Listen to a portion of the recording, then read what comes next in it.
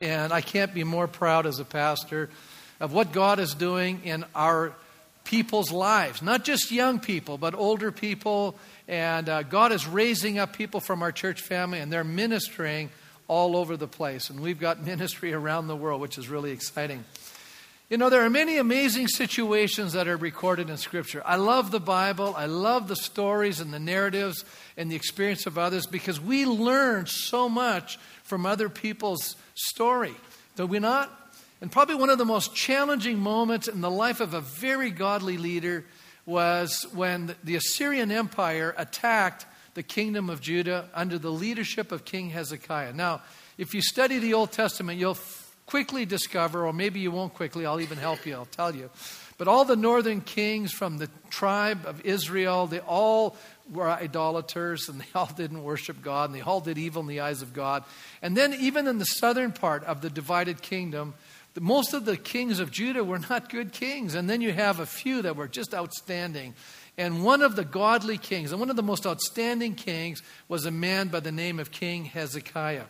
And the Bible says that, you know, he had a crisis in the 14th year of his life and ministry there in Israel. And it says in 2 Kings chapter 18 and verse 13, it says, in the 14th year of King Hezekiah's reign, Sennacherib, king of Assyria, attacked all the fortified cities of Judah, and he captured them. Now this is a crisis. Your whole kingdom has collapsed. And all that's left is the capital city, and now it's encircled by the Assyrian Empire, and they are under siege. This is a crisis moment in his life. Now, little earlier in the chapter, it says this in verse 5, and it gives us a picture of who this man is. Hezekiah trusted in the Lord, the God of Israel. There was no one like him among all the kings of Judah, either before him or after him. How many say that's a high standard that this man is living out? In other words, this is one of God's choice servants. How many can see that? This is well spoken of. I mean, this guy's doing everything God wants him to do. He's doing all the right things. And then it says in verse 6, he held fast to the Lord and did not cease to follow him. He kept the commands the Lord had given Moses. So now, here's a man that's doing everything right, and his world is coming undone. And so often when that happens in our lives, we're doing all the right stuff. The first question in our mind is, why are these bad things happening to me when I'm doing all the right things? Anybody ever ask yourself that question? I'm doing all the right stuff, and yet the wheels seem to be coming off, and we're wondering, what's going on here, God? You know, because in our minds we have this sense that, you know, I'm doing what God wants me to do. It should be easy. It should be a blessed state. There shouldn't be any difficulty. But I'm trying to shatter that myth in your mind. And we need to shatter it because, you know, so often I hear communication from Christian speakers that give us the idea that once you become a Christian, everything is going to be good. I'm going to make a different argument. Sometimes when you and I are doing the very best, we're doing exactly what God wants us to do, we have the greatest challenges in our lives. And the reason being, here's the reason. One, we have a spiritual adversary. We need to understand that. We are in a battle. And we keep forgetting that. You know. So here's what the Apostle Peter tells us in his letter. He says in 1 Peter 5:8, be self-controlled and alert. Now isn't that true that in our lives, one of the temptation is that we get a little indifferent about the things of God. We're just enjoying life. Life is good, right? And we kind of get lulled into a state of indifference and apathy. It can happen. He says, your enemy, the devil, prowls around like a roaring lion looking for someone to devour. So we need to know that we have an adversary who's looking to destroy us. And we need to keep that in our mind. Now, a few weeks ago, we were in India. And we actually drove through a jungle. And when we got there, we stopped, and there were all these monkeys running around, and they came right up to the vehicle. We're taking all these pictures. We're in the jungle, you see. And the driver, Patel, he says to me, listen, a week ago, a young woman was in this very place when a tiger came and actually killed her. So how many know the jungle is dangerous? Does anybody know that? The jungle is dangerous. And so when you're in the jungle, because a lot of times people in this jungle, I saw them, they were out there swimming and doing different things. He was just saying, listen, yes, this is a place where people get out. This is a place where people do things. But he reminded me that the jungle is a dangerous place. I want to declare to you today that life is a jungle and it's a dangerous place. And sometimes we forget that and we think it's Disneyland. You know what I'm saying? And we're all upset because, I'm standing in line and things aren't working out the way I wanted to. And I'm saying, why are we surprised when difficulties and challenges come our way as a person of faith? When we recognize that there's an adversary seeking to devour us and destroy us and our family and our church and our city and our province and our nation. We need to be alert. We need to wake up. It says here in verse 9, we're to resist the devil. We're to stand firm in the faith. Last week I preached, when we have moral courage, we can resist evil. And if we don't have moral courage, evil continues to ascend. How many recognize evil is ascending right now? And even in our city, I was looking at the paper yesterday and this morning, and it says, we have one of the highest rates of crime in our entire nation. Does everybody know that? This is not a safe place, folks, so you need to be aware of that. But then it says, and what really stood out to me in this text is that because you know that your brothers throughout the world are undergoing the same kind of sufferings. He's giving them a word of encouragement. He's saying, well, yeah, stand, but I want you to know you're not alone. And we need to understand as Christians that around our world, people of faith are struggling and going through tremendous persecution and difficulty. So why should we feel in North America that we should be absolved from all suffering when the rest of the world is suffering because of their faith? He's saying, no, we're in this together. And we need to identify with one another in our suffering. So we get that understanding. So we need to stop asking the question, why me? Okay? I want you to drop that question. Because it doesn't do us any good. We're in it anyways. And I'm saying to you this morning, why you is because you're walking with God. Why you is because you're a threat to the kingdom of darkness. Why you is because God is going to use this challenge in your life to reveal himself just like he did King Hezekiah. And when we continue on reading the story, Hezekiah, when he heard what was happening to his kingdom, it says he tore his clothes and put on sackcloth. This is, language that tells me that he began to fast and pray. That's what you do. You tear your clothes as an expression of grief. And when you put on sackcloth, that's an expression that you're actually going into a mode of grief, and you start fasting. And Hezekiah began praying. He went into the temple of the Lord. He enlisted the prayers of the prophet Isaiah. Later on, we read what happens. It says that, God will hear his prayers, and then God answered his prayer. Look what happens in the middle of the crisis. That night, the angel of the Lord went out and put to death 185,000 men in the Assyrian camp to death. He destroyed them. When the people got up the next morning, there were all the dead bodies.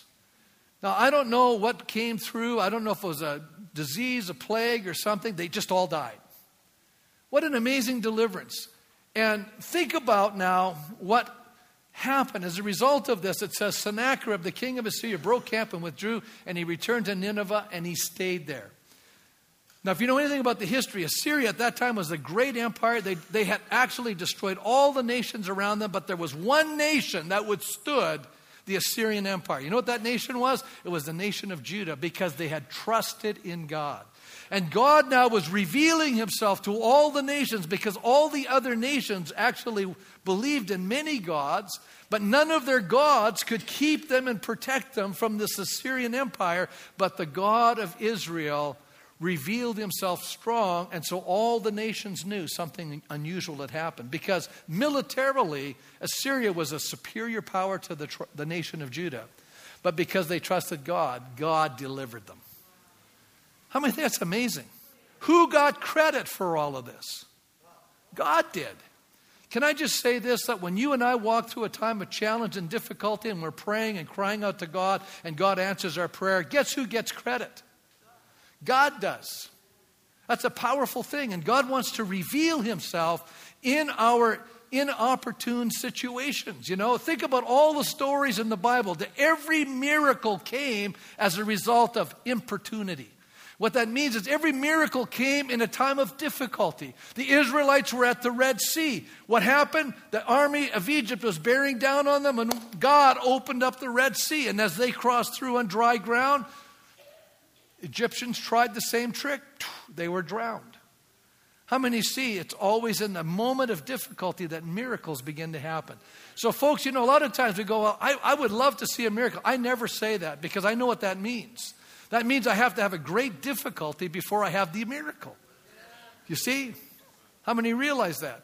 But what I'm trying to say to us is, yes, there will be challenges in our lives, but when we get through the challenge, we are going to get on the other side and we're going to see the glory and the power of Almighty God.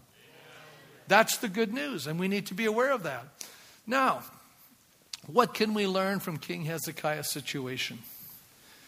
That there's a power that needs to be activated in our life to protect us from the onslaughts of the enemy. And in Ephesians, we discovered that it is prayer that activates the spiritual armor of the Christian. And in verse 18 of Ephesians chapter 6, which is our text this morning, it says, "And pray in the Spirit on all occasions with all kinds of prayers and requests. With this in mind, be alert and always keep on praying for all the saints." John MacArthur says, prayer is the very spiritual air that the soldiers of Christ breathe. It's the all-pervasive strategy in which warfare is fought. Do you know what prayer is? It's an acknowledgement of our insufficiency. It's an expression of humility because it's showing that we're dependent on God. Do you know, I'm going to say this for a lot of us because we need to hear this. When we work, we work. But when we pray, God works. How many know God's a better worker than we are? Isn't that good? So, you know, the thing that I have learned most as I've journeyed with God for over 40 years is I find myself praying more. I just realize it because that's what it takes to see things get accomplished. You need God to do it. You need God to work in situations. You know, so often we have, you know, I've been preaching for over 30 years, obviously, and I recognize that preaching alone doesn't change people's lives. How many know that's true? That doesn't change anybody. But what I've noticed is that when we start praying and God's Spirit starts working, then God's Spirit takes His Word and it brings about transformation in the human heart. And that's why for over 20 some odd years now, I've met with men before the service. And we have cried out to God on behalf of the people that come to the services that God would work in a very supernatural way and a very spiritual way and would begin to speak into your innermost being so that it would not just be the words of a human being, but would be the Word of God speaking into your spirit, bringing about transformation into your life, and that you would grow through the experience and that you would develop. In the spiritual battle, we must understand there are two ingredients for spiritual victory: a Spirit-empowered word and a Spirit-directed prayer. So what do we mean by praying in the Spirit? John Stott says, prayer prompted and guided by Him, by the Spirit. It means that we're praying in agreement with and empowered by the Spirit. In other words, God is the one that's directing this praying. When we pray in the Spirit and we're going to see answers, we need to pray in accordance to God's will. How many think that's good? You got to pray what God wants. A lot of our prayers are what we want. We got to get in line with what God wants. And listen to what John writes to us in 1 John. I love this verse. It says, "This is the confidence we have in approaching God, that if we ask anything according to His will, He hears us. And if we know that He hears us, whatever we ask, we know that we have what we have asked of Him." So let me just simplify this or shorten it up really quickly. All I need to do is pray God's will and I have the answer. And where do I discover God's will? In His Word.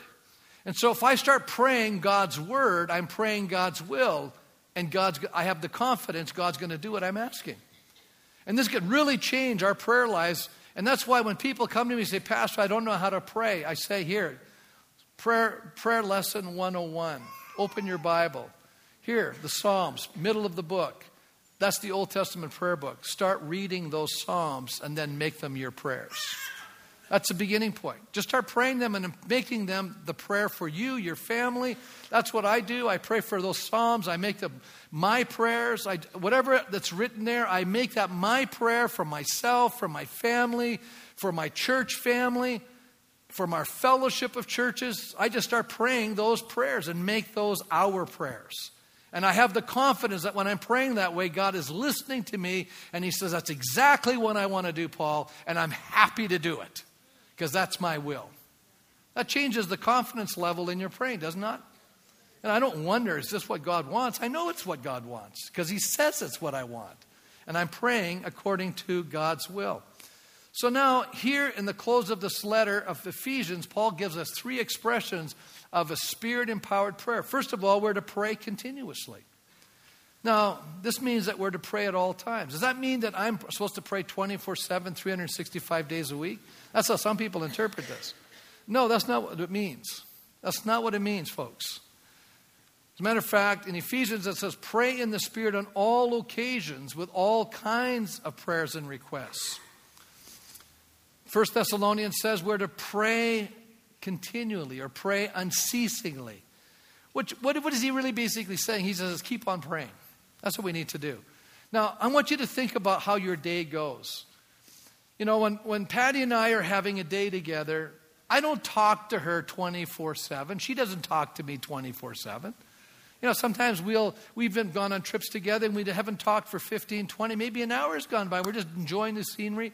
But throughout the day, we're together, okay? There's a presence of that person.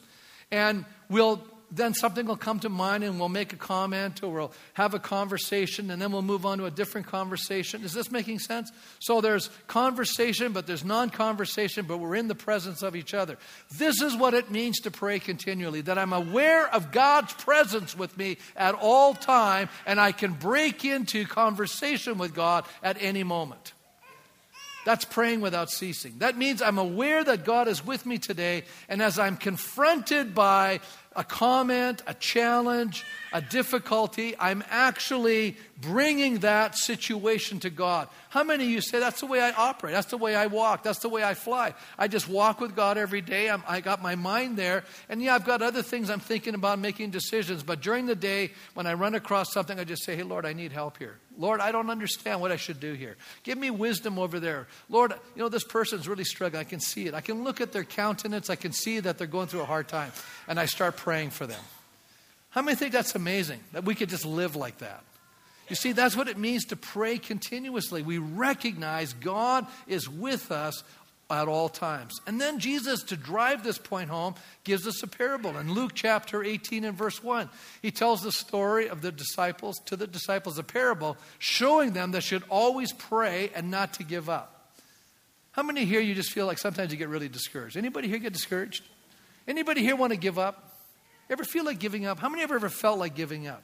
I got my hand up. You know, I've been around for a long time. But you know what I've noticed? I have less of that emotion now. You go, well, why is that, Pastor? I pray more.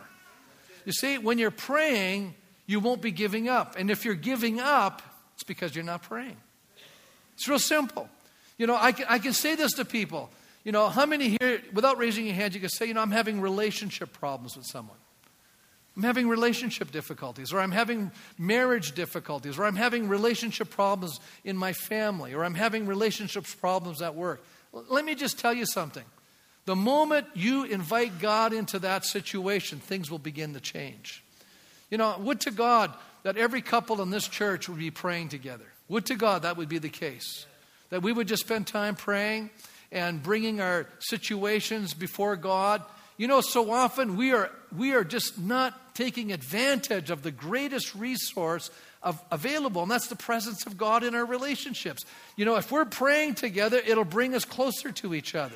You'll be on the same page. You'll be zeroing in prayer, targeting the issues that you're faced with. But so often what happens in marriages is people are starting to bicker and fight with each other. We make each other the enemy rather than realizing we're not the enemy. The enemy is against us, and that these challenges are designed to bring us together. And that they're designed to help us pray together and focus on Almighty God. Martin Lloyd-Jones says, our ultimate position as Christians is tested by the character of our prayer life. Isn't that true? It is. Luke 18:8. This is how Jesus concludes the parable. I love this. He said, however, when the Son of Man comes, will he find faith on the earth? So somehow, prayer and faith go together. You see, if I'm praying, it's an evidence that I have faith in God. How many know that's true? But if I'm not praying, it's probably because I don't have a lot of faith. I don't have a lot of confidence in God. I'm not really trusting Him, right? You know, I think one of the struggles we're having in North America, here it comes. The biggest struggle we're having is because we have too much of this good life. That's our biggest problem. You go, what? I want more. Yeah. But I like what John MacArthur says. It's so easy to be satisfied with physical blessings that we have little desire for spiritual blessings. And to become so dependent on our physical resources that we feel little need for spiritual resources. How many can say that's true? Is that true? Of course it is.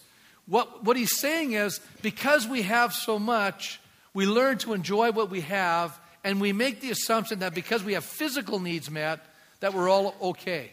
Can I just tell you something? You can have every physical need met and still be bankrupt.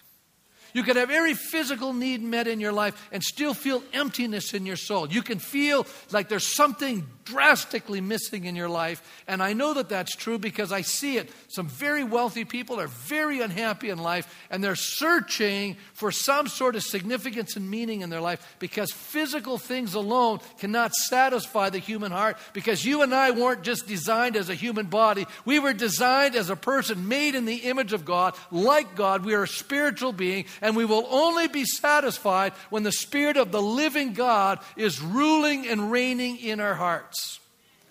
And if God's Spirit is not ruling and reigning in your hearts, you will not be satisfied.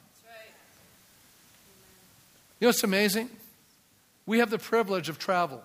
It's a grace that God has brought into my life. And I see other parts of the world, and you learn from other cultures. And one of the things that's happened over the last 17 years is that I've been in India 10 times. No, 14 years. I've been there 10 times. And when I go to Dr. Thomas's ministry there, and I'm in his home, I'm in the school, I'm teaching the seminarians, the young men and women that are training to be Christian leaders in the nation. I've been doing that for a long time. All of the 4th and 5th year students, those are the only ones I teach. They're at the top of the level. They come for prayer at 4:30 a.m. every morning, Monday through Friday. Some of you are groaning already, thinking about that hour. You're saying, you wouldn't catch me there. But I'm going to tell you what happens. No television. No television. No outside activity. Their whole environment is so regulated and there's a habitual life there. They're going to bed at 8:30 at 9 at night. You've either been at a meeting or you have the night off and you're doing homework. You're studying the Bible every single day. You spend all your time praying and studying. How many know that's kind of a unique environment? So you can imagine when these young men, and none of the girls come in the morning, at 4:30, they're there praying every single day. Now, sometimes Dr. Thomas is there and he changes a little bit, but I've been there a lot. And I've been in that prayer meeting a lot. And I can tell you something. I don't speak Hindi. And they all pray in Hindi. So I don't really understand all the prayers. But some of them will pray in English too, because they can speak English. And so they'll pray in English. And you go, well, what's their praying? Well, they're praying for the same things over and over again. And I've noticed that. And they don't seem to get tired of doing it. They just seem to be crying out to God. But then I remember the culture that they're in. They're in the midst of great persecution. They're in the midst of physical, they don't have everything they need physically. And so for them, when they're praying for their food, listen, they're praying for their food. You and I give thanks for our food. They're praying for their food. How many know your praying changes? Wouldn't that change your prayer if you had to pray for food, not just give thanks for the food you have? Doesn't that change things? Of course it does. All I'm saying is your prayer life changes. And sometimes when we have so much, it's not forcing us to pray the way we ought to. Here's the other thing I'm discovering. I'm doing a study right now in the book of Proverbs. And I'm absolutely overwhelmed with this one thought of desire. You and I have desires. And that's what's driving your life, if you don't know that. Your desires are driving your life. Let me say that's true. When people say, I can't do this, I'm going, no, you don't desire to do this. Because I've discovered one thing in life. If you really want something and you really desire it, you go after it. How many say that's true, Pastor? It's about desire. You know what I found fascinating in the book of Proverbs? All desires are legitimate. What? What do you mean? It's the means to attaining the desires that make it either legitimate or illegitimate. Many of the desires that we have are legitimate, but the way we go about trying to attain those desires are wrong. That's what's sinful about it. We have it in the wrong sequence. You know, we go after things in the wrong sequence. It's not in God's timing. It's not God's will for us at that point. We're not putting God first. We're putting something else first. And that becomes an idol to us. See how all of that stuff gets distorted. See, Satan is not creating temptation. All he's doing is trying to deviate us from legitimate desires to seek them illegitimately. That's what he's doing. You know? So what is our big issue? We have to have the desire for the right thing at the right time. And so we need to ask God to help us with that. We got to get that straight, that we want to please God above every other desire. When that happens in your life, it changes your whole life. Some of you say, that's not where I'm at right now. Yeah, and that's the problem in your life. When you make God your number one desire, and to please Him your number one desire, everything else in life starts working correctly. And if you don't do that, your life is out of order. It's broken. It needs to be changed. You're putting something else in the center place. There's only one thing that makes life work, and that's God at the center. That's why Jesus said, seek ye first the kingdom of God and His righteousness, and then all the other things will be added to you. But we haven't put God first. We've put ourselves first. And you know, that's pretty small in comparison to God. And that's why our lives are out of whack. Let me move on here.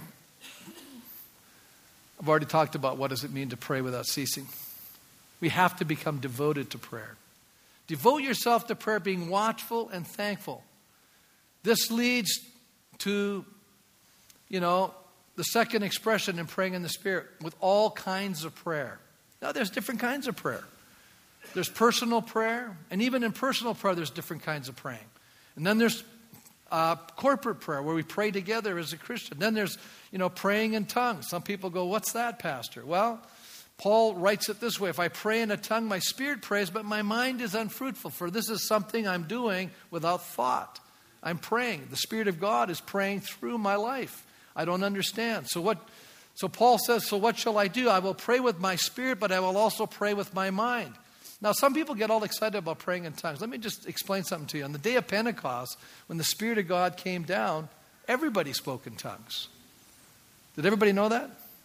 And who's the all people there? Well, there was Peter and John and James and all these guys. Mary, the mother of Jesus. Do you know Mary was a tongue talker? How many know that? She spoke in tongues. That kind of shocks a lot of people, right? And then you go to Paul, the apostle, and he wasn't there on the day of Pentecost. But when he had the Spirit come upon him, he spoke in tongues. Look what it says here in 1 Corinthians 14. He says, listen, he said, I thank God I speak in tongues more than all of you. So Paul obviously spoke in tongues. But then he says this, but in the church, I'd rather speak 5 intelligent words to instruct others than 10,000 words in tongues. In other words, there's a place for it. So Paul prayed in tongues. And you know what? That's a good thing to do. How many have ever had an experience where you didn't know what to pray for? You didn't know how to pray. You just ran out of words. You didn't even know what to say. Well, that's a good time to pray in tongues. Prayer is also the longing of the heart. Do you know sometimes you don't even have to use words and God knows you're praying? You have an ache in your soul. You're just crying out to God. God can feel the pain inside of you. That's a prayer. You know, a lot of my praying, I don't even say it out loud. I'm saying it in my mind. But God's listening. He's hearing my thoughts. You know, here's something you need to know. The devil doesn't know your thoughts. How many know that? He does not know your thoughts. You know why you think he knows your thoughts? Because he's putting his thoughts in your mind. So you think he knows your thoughts. No, he's just shooting his fiery arrows at you.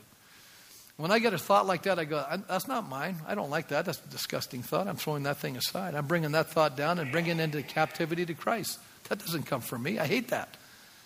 Have you ever had that experience where you go, yuck, where'd that come from? It's not mine. I'm not taking ownership over that thought. That's coming from the pit, you know. Listen to what Paul says in Romans. In the same way the Spirit helps us in our weakness. We do not know what we ought to pray for, but the Spirit himself intercedes for us with groans that words cannot express. I've had moments in my life where I was so distraught by something that I couldn't even communicate. I was literally groaning inside of my soul. That's what he's talking about. That's prayer. You know, or we can pray in a structured way. Look at how the disciples were taught to pray by Jesus. Remember the prayer? Our Father who art in heaven, hallowed be thy name, thy kingdom come, thy will be done on earth. You see, that's how some people pray. It's just rote. No, it's designed to teach us how to pray. Our Father who art in heaven. Think about that for a minute. That's my dad in heaven. That's the one I can come to with my problems. Andrea phones me this week, right? She's crying. I'm listening. We're talking. And we prayed. She goes, thanks, Dad. I feel so much better, right? Yeah, I'm her earthly dad. But you know what? She has a heavenly Father. You and I have a heavenly Father. We can take our disappointments, our frustrations, right? Our hurts. We can take them to our Father, and he cares about us. Hallowed be your name. That means I'm acknowledging the name of God. Well, you know, God has many names to reveal characteristics of who he is. And think about this one, you know, here he is. He's Jehovah Shalom. That means he's the God of my peace. Isn't that an amazing thing? Lord, I'm so worried about my children. I'm so anxious about my future. I'm so concerned about our finances. I'm so concerned about our marriage. Listen to me now. Lord, you are my peace. Lord, my mind is on you. I'm bringing all my worries to you because I know that you're the God of peace. You can bring healing and hope in this broken situation. Lord, I'm afflicted in my body. You're Jehovah Rapha. You're the Lord that heals us. And Psalm 103 says he's the Lord that heals all of our diseases. Lord, you're capable of doing amazing things in our lives. Lord, I come to you as my healer today. Lord, show mercy to me. Show mercy to my wife. Show mercy to my husband. Show mercy to my children, Lord. Touch their bodies. And then we have corporate prayer. I could go down the Lord's Prayer and preach a whole sermon on that, but I'll stop there. We have corporate prayer. Look at the early church. How did they pray? They prayed together. In chapter 1, verse 14, it says they all joined together. How? Constantly in prayer. Isn't it amazing? They were praying together. It says in verse 24, they prayed, Lord, you know the hearts of everyone. Show us which of these two you have chosen. How many think we need discernment and wisdom in making decisions? I'm a leader. I need it all the time. How many here, you run a business or you're parents over your children? You need wisdom. Give me discernment, God. Show me what to say. You know, sometimes we just talk. Sometimes we have an experience and something's coming our way and we just start rattling off and we make everything worse. Anybody have ever done that? You're just talking and making things worse? Very few hands went up on that one. But you know what I'm talking about. You know, sometimes we need to stop and say, Lord, I don't know what to say or do. Please help me here. Please help me. We could go down. You know, talk about the day of Pentecost. You know, we talked about that earlier. Let me move on to chapter 3, verse 1. They were going up to the temple at the time of prayer at 3 p.m. Here's a lame man, and, you know, he's asking for alms. He's asking for money. He's a beggar. You know, and I thought about this. Jesus walked by this guy a lot of times. A whole bunch of people have walked by this guy. But this day, while Peter and John are going to prayer, he catches their attention, and Peter and John say, silver and gold we don't have, but what we have in the name of Jesus, rise up and walk. And Peter reached out his hand and lifted him, and a man who had never walked in 38 years stood up and began walking and leaping and praising God. I love that story. You know what that tells me? Miracles are the result of a praying church. We can see miracles begin to happen. Lives begin to change because we pray. Well, we keep going on here, but let me move on to the third expression here real quick. I'm going to make a comment. We're to pray for all saints. How are we doing in this area? Are we watching out for each other? Has God put people on your heart to pray for? Patty said, I got up this morning. It's just really funny. I've been thinking about Rich and Esther Collinridge. This is a nice missionary family. They're the missions pastor at Long Island where we were in May. She goes, I can't get them off my mind. She's praying for them. I said, that's great. Doesn't God do that? Burden you with a person? You know, I was telling Dennis, he lost his father. I said, Dennis, I couldn't get you off my mind all week long. Every single day I was praying for you. And more than once, I just couldn't get him off my mind. I just kept praying and praying. Lord, I know this is going to be very painful for Dennis. I know he's a great guy and he loves people and this is going to be hard on him. So I just kept praying. Isn't that great that God can burden us for one another? Isn't that what it's about? Wow, it's so great. Listen to Paul's praying for others, Listen to what John MacArthur writes. He said, the spiritually healthy person is devoted to the welfare of others, especially fellow believers. On the other hand, the root of both psychological and spiritual sickness is preoccupation with self. Wow. He says, ironically, the believer is consumed with his own or her own problems, even his or her own spiritual problems, to the exclusion of concern for other believers, suffers from a destructive self-centeredness that not only is the cause of, but is the supreme barrier to the solution of his or her own problems. Usually such selfishness isolates him or her from other believers. My prayer for you, that you'll keep growing. How many know when a child comes into the world, they're totally dependent on others? Isn't that right? And they're self-centered. They're selfish. They're crying. Hey, they're dependent. They need us. But how many know as they continue to journey through life, what we want to see as a parent is that this child grows and develops, right? I mean, you don't want to be still running at 3 a.m. when they're 15 years old. Feed me, Change my diaper. Because something's wrong with this picture, Pastor. That is not healthy, right? But sometimes in the Christian life, we can be a Christian for years and years and years, and we've never grown spiritually. We're just so locked in at the very fundamental, rudimentary element of the Christian life. We've never matured. You know how I know that? Because it's all about us. We've got to get past that, folks. My prayer for you is that you'll grow up. That you'll grow up. I'm going to have a stand as we close the service. So many more things that could be said, but I'm going to just stop there. My time has run out, but I want to just close with this thought, and I'll pray. In the book of Ephesians, where we're preaching from, he was teaching them about spiritual warfare. But then we go to the book of Revelations, and Jesus is speaking to the same church. They did a lot of things right, but then Jesus said, I have one thing against you. Do you know what that one thing was? In Revelation chapter 2 and verse 4, it says they had left their first love. You say, what's that? That's intimacy. You know what? It's so powerful. The whole Bible is designed around this issue of intimacy, far more than we realize. Far more than we realize. God wants intimacy with us, his children. Really does. And we can look at marriages. You know what goes wrong? Lack of intimacy. But it starts with communication. You can't really have intimacy without communication. It starts there. We need to communicate. In communication, I'm listening to some lectures by a university professor on effective communication. He goes, it's not just us talking. That's not communication, because the other person has to receive. And a lot of times they don't hear, or they're not hearing what we're saying, or they're interpreting in a totally different way. It's really amazing. So, what am I saying? You can't just be talking to God all the time. Sometimes you got to sit there and you talk, and then you got to be quiet. That's why I have my Bible when I'm doing my prayer time, because I like reading.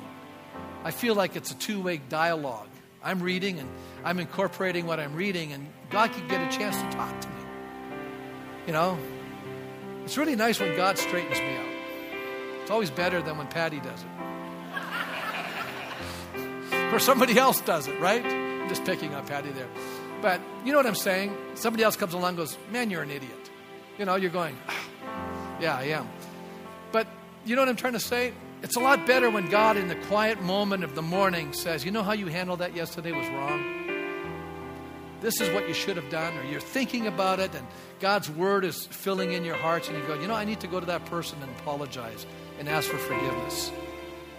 And you know what that does for that relationship? It brings a healing into that relationship. But we're so busy today doing, that we don't take the time to really communicate with God and really listen to God and really act on what God is showing us. We're just not taking that time. And so there's a lack of real communication with God, a lack of real prayer. And we wonder why we're struggling in this life and why things are so difficult and frustrating at times. Or maybe you're saying, hey, Pastor, I'm doing what's right, and yet I'm still going through challenge. Well, I'm going to tell you then, that's because you're affecting the kingdom of darkness. There's a battle going on. Keep doing the good thing. God's going to answer your prayer. He's going to defeat the power of darkness. It will happen. It will happen. But now this morning, with every head bowed and every eyes closed, let me ask the question, how many here say, you know what, Pastor? I can be honest before God, because He already knows this, that there's a lack of spiritual intimacy in my life with God. And that's where I'm at right now. Just raise your hand. I'm going to pray with you. Just raise your hand right now. Just be honest before God. Lack of spiritual intimacy with God. Just raise your hand. I want to pray with you right now that God would do such a work in your heart that you could say like Jesus from Psalm 40, I delight to do your will. My desire is to please my Father in heaven. Wow. That changes how your life plays out. I can tell you that. It'll really change everything about your life. It'll change your marriage. It'll change your relationship with your children. It'll change your work environment because you will become the solution and not just another contributing problem. God's going to change your life. All because you have intimacy with God. Everything changes. Let me pray with you. Father, we want to confess to you, Lord, we've allowed the distractions and the blessings and the good things many times, and maybe even the challenges and the painful things to keep us from spiritual intimacy. And Lord, we ask you to forgive us and help us to build healthy habits, where we actually begin to spend time with you and we wait on you and we have your word, we have a time where you can speak into our lives and where we can pray for others, and that you can actually start working in our lives in a very powerful way. Lord, we open our lives. Show us how we can restructure our days to make sure that you're at the heart of it, you're at the beginning of it, you're at the center of it, you're with us day by day and moment by moment, and that we are literally praying in a continuous way, not because we're praying all the time, but because we're aware of your presence. And that there's such an engagement that we can just start conversing with you at any moment and say, Lord, I need help here. Or, Lord, can you help that person over there? Or when I see the ambulance go by, we can just say, Lord, would you be with that person? I don't know what's going on there, but could you be with them? And then we start living in a God consciousness. And we just thank you for that right now, Lord. Just open our hearts to you right now. And change our self-centeredness. Break that down right now, Father. Deliver us from that, I pray. And help us to have a Christ-centered heart. And we thank you for that, Father, in Jesus' name. Amen. Amen. God bless you as you leave.